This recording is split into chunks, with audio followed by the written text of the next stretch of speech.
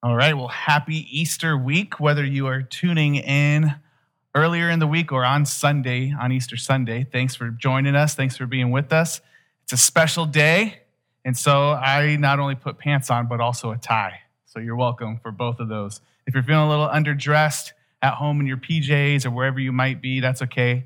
I've got you covered right here. So thanks for joining us. We are excited to celebrate Easter. He is risen. And he is risen indeed, is what you might say if there's anybody in this room with me. It is super weird preaching to a camera, and I miss all of you. I'm picturing each of your faces here right now, but thank you for rolling with the punches and being flexible. Thank you for doing what you can in order to help out and love your neighbor from a distance right now. We like to say we are practicing a physical distance, but not a social distance. We are still very much at work and connected to one another and at work in our communities. And so find ways to love your neighbor, find ways to serve one another, find ways to be connected to each other through all the technology and the tools that we have today, all right? And find ways on Sunday this week to joyously celebrate our risen Savior. This is the day that we recognize we have life, and we have an eternal life and an eternal hope. And we celebrate this all the time, but Easter is the moment where that day a year where we really, really, really shout it from the rooftops because Jesus has risen from the tomb. And once he did that, not only was there this man thousands of years ago who we believe got up and walked out of death and into life, but what that did is it inaugurated new life for all of humanity and all of creation if we would follow him into that. As Psalm 23 says, the shepherd who leads you through the valley of the shadow of death. If we follow Jesus, we follow him through that valley of the shadow of death, and we get to come out into newness of life, out of that tomb, out of that grave, and that is good news. It gives us a hope. As we've been going through the book of 1 Thessalonians, we've been seeing that Paul's writing to this early church in a Greek city, Thessalonica, a city where they believed in all kinds of other religions, all kinds of other gods, but he's writing to the few people who believe the good news that there is a God at work bringing restoration, healing, and newness of life, and it's found in the life and the work and the death and the resurrection of Jesus. So he's writing to them saying, I commend your faith and your love and your hope. You've shown faith and you've believed in this truth. You've shown a great love. You've experienced the love of God, and you're showing that love to other people. And you have a hope now. You have a hope that will carry you through whatever you are going through right now. And they were going through a lot. They were going through a lot of persecution for believing what they believed, but they had a hope to take them through that. And so these three things, faith, love, and hope, not only was he encouraging them that they've been doing well in them, but he encouraged them to continue to go deeper in those things. And as we turn to the end of chapter 4 this morning or evening or whenever it is, we are going to see that he continues to press them on into a deeper hope. And so join me in reading the word. 1 Thessalonians 4, starting in verse 13. We do not want you to be uninformed, brothers and sisters, concerning those who are asleep, so that you will not grieve like the rest who have no hope. For if we believe that Jesus died and rose again, in the same way through Jesus, God will bring with him those who have fallen asleep. For we say this to you by a word from the Lord. We who are still alive at the Lord's coming will certainly not precede those who have fallen asleep. For the Lord himself will descend from heaven with a shout, with the archangel's voice, and with the trumpet of God, and the dead in Christ will rise first. Then we who are still alive, who are left, will be caught up together with them in the clouds to meet the Lord in the air. And so we'll always be with the Lord. Therefore, encourage one another with these words. This is a letter written from a guy named Paul to the church in Thessalonica thousands of years ago, but it is also a word inspired by the Holy Spirit of God, and he is still speaking to us today. Father, we pray that you would speak to us through this word, that your Spirit would fill us with your hope, and that we would be transformed to walk in newness of life. We ask this in Jesus' name. Amen. Well, in about 1830, there was this guy by the name of John Darby who invented the doctrine, the idea of the rapture. The rapture, where suddenly Jesus would come back to earth and he would snatch up, he would take with him those who have trusted in him, who believed in him. Maybe, as what became popularized later, maybe they said a certain sinner's prayer, a certain wording in a prayer one time.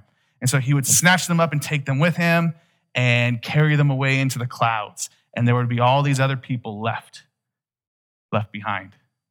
And that idea just caught on like a match in a haystack. And it has spread all throughout the world, and it's become super popular. We have all those Left Behind series of books, and then the movies, and then the reboot of the movie, which was possibly Nicolas Cage's biggest failure ever, and so on.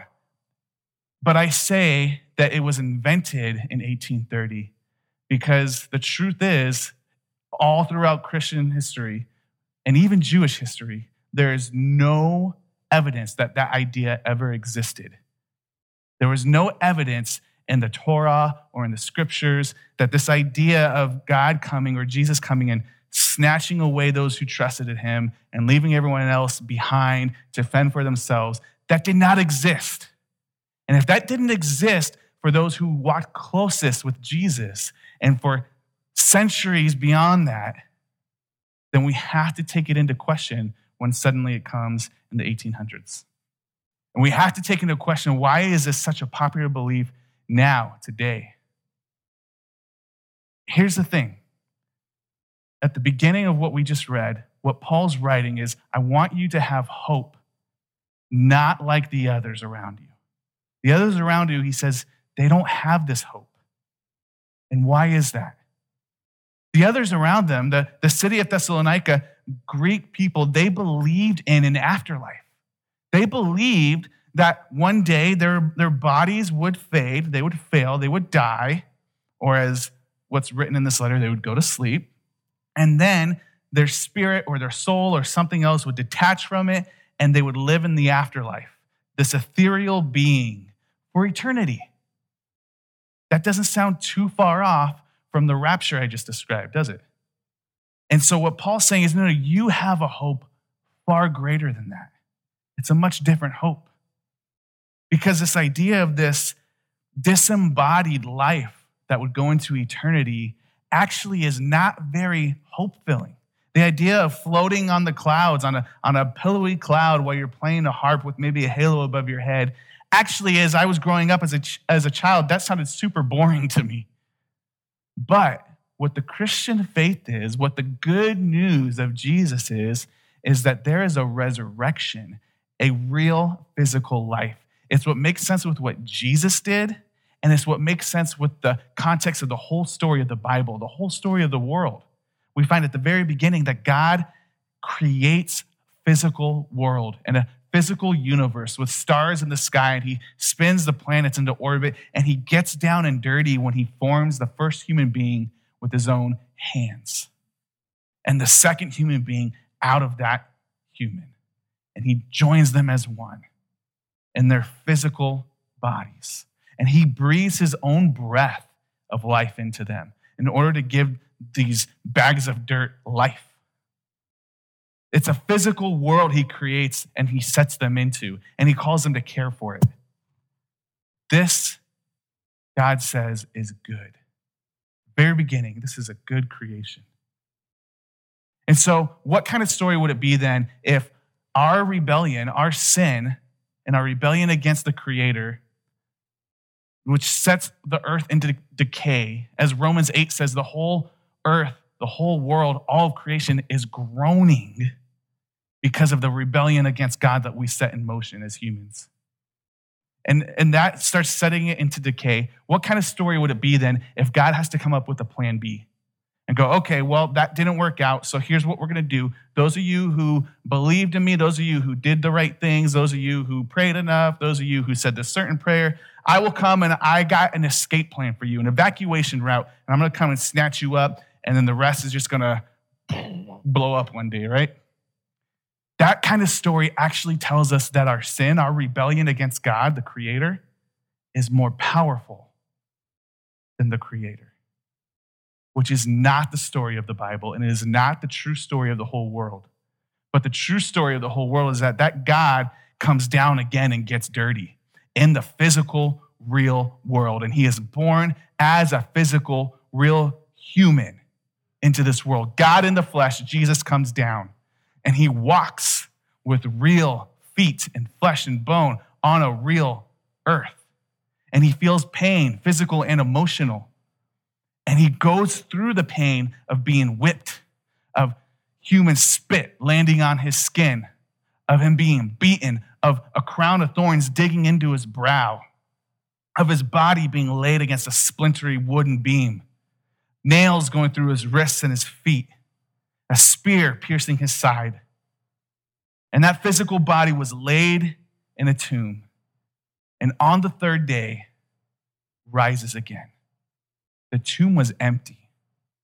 The physical body of Jesus walked out of that grave, walked out. The body was never found. His body, he dwells in eternally.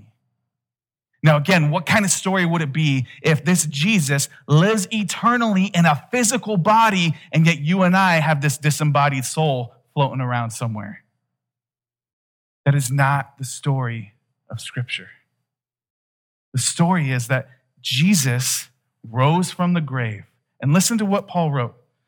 He said, after saying in verse 13, I don't want you to be uninformed considering those who have died, so that you'll grieve like those who have no hope, those who believe in a disembodied afterlife.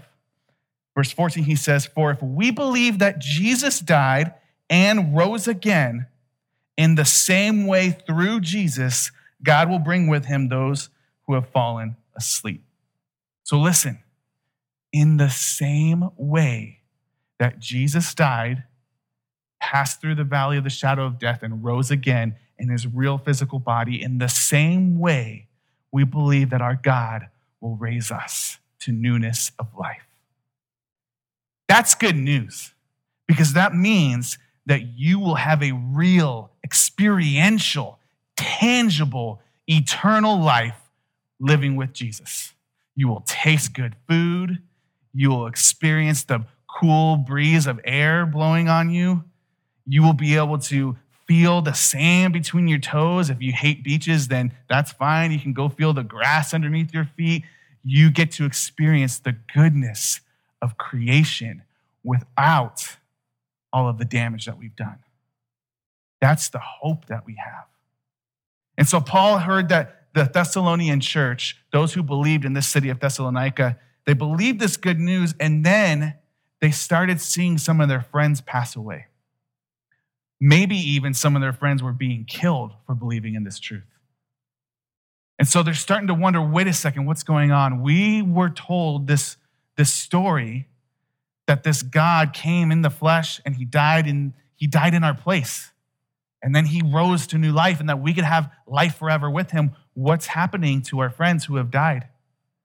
We've seen their bodies laid in the tomb. Now what?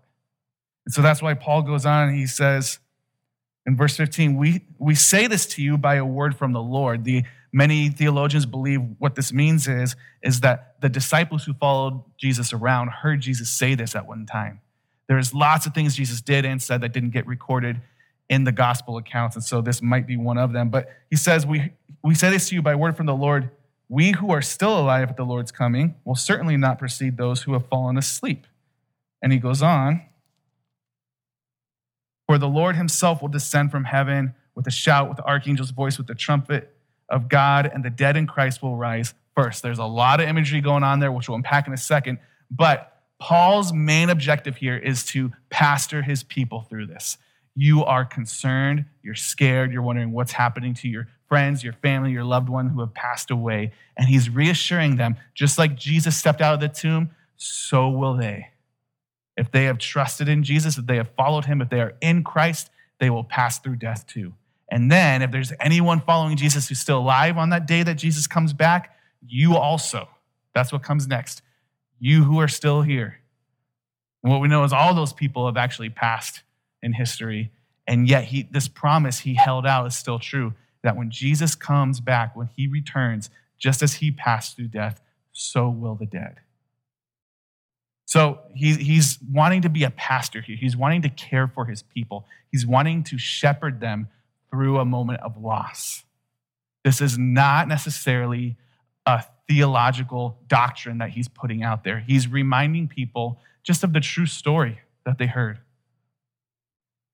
But what he does is what any good speaker, what any good writer, what any good communicator does. He uses imagery that helps you understand. And this is where we get caught up in the story, because Darby in 1830 and us today in 2020, we typically tend to read and hear things through a lens of our context and our current situation. It's natural, we do that. But we have to remember he's writing to a specific people group right now. And so I want you to think about this. Let's use a picture of what we have today. My kids, when their friends come over to play, when our friends pull up in their van and their boys start getting out of the van, my kids are watching at the window. They're waiting in anticipation because they're so excited to go play with their friends. Through social distancing, that hasn't happened as much these days. But you remember those days, right? And so they're at the window waiting for their friends. And when they see them get out, what do? They immediately open up the door and they run out to meet them. Does that mean they stay out in the front yard with them the whole time? Sometimes they play for a bit, sure. But what they do is they run out to meet their friends, and then they bring them back in so that they could play in the house, or they can go in the backyard, or they can go swimming, or they could do whatever. Their excitement leads them to watch in anticipation and then run out to meet them. Paul's using imagery here about this.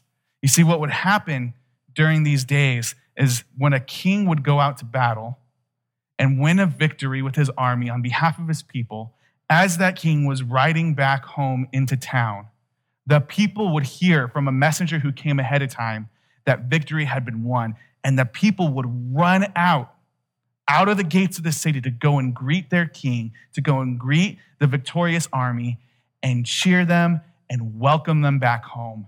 And they would bring them back in. They would usher them back in like a parade. Paul's using imagery that the Greek Thessalonians would have known well to tell them what's going to happen, what this is going to be like when Jesus one day returns. Listen, those who have died, who trusted in Jesus, don't worry. It's like they're sleeping. That's why he uses that language, those who are asleep. He doesn't even say die. Remember when Jesus was called to go and save this girl who passed away? And he gets there late according to their standards. And he's like, don't worry, she's just sleeping. And everyone starts laughing at him. But Jesus knows who he is and the power that he has the power of life in his very voice. He says, little girl, get up. Just like he does to Lazarus the week before Jesus goes to his own grave. Lazarus, get up, come out of that tomb. They're just sleeping. And so Paul's saying, those who are asleep, when Jesus returns, they'll rise up and greet the Lord. Those who are still alive, walking around on this earth, they too will, it's like they will go and greet the Lord out of excitement, anticipation, and welcome him into his kingdom. I want us to get a picture of what this really looks like. And we find this in Revelation chapter 21. The vision John gets, he says, then I saw a new heaven and a new earth. For the first heaven and the first earth have passed away, and the sea was no more. I also saw the holy city, the new Jerusalem, coming down out of heaven from God, prepared like a bride adorned for her husband. Pause. This is where we also start to have some trouble, right? I saw a new heaven and a new earth because the first heaven and the first earth passed away. And we go, oh yeah, that doesn't sound like Jesus is restoring things. It sounds like it blew up, right? And it went away. Hold that thought. We're going to talk about what that word new means, okay? But listen to this. The new Jerusalem coming down out of heaven. Coming down where? To earth. Let's continue. Then I heard a loud voice from the throne. Look, God's dwelling is with humanity. That's good news. He will live with them. They will be his peoples, and God himself will be with them and will be their God. He will wipe away every tear from their eyes. Death will be no more. Grief, crying, and pain will be no more because the previous things have passed away. That's good news. We're looking forward to a day where on this earth, God comes and dwells with us, and there will be no more pandemics. There will be no more economic crises. There will be no more sickness or viruses. There will be no more death. There will be no more loss of jobs. There will be no more allergies. There will be no more wondering where you're going to get your next meal. There will be no more wondering how you're going to pay that bill. There will be no more struggling with a relationship with someone in your family or your neighbor down the road. All of that will be gone. And yet the goodness of creation will remain. Now let's talk about that word new. There's a new heaven and a new earth, right? Listen to what Paul writes in 2 Corinthians 5:17. This is about you and I. If anyone is in Christ, he is a new creation. The old has passed away, and see, the new has come. Now, you and I know if we're in Christ, our bodies weren't obliterated, right? We didn't cease to be, and then a new 2.0 version of us came.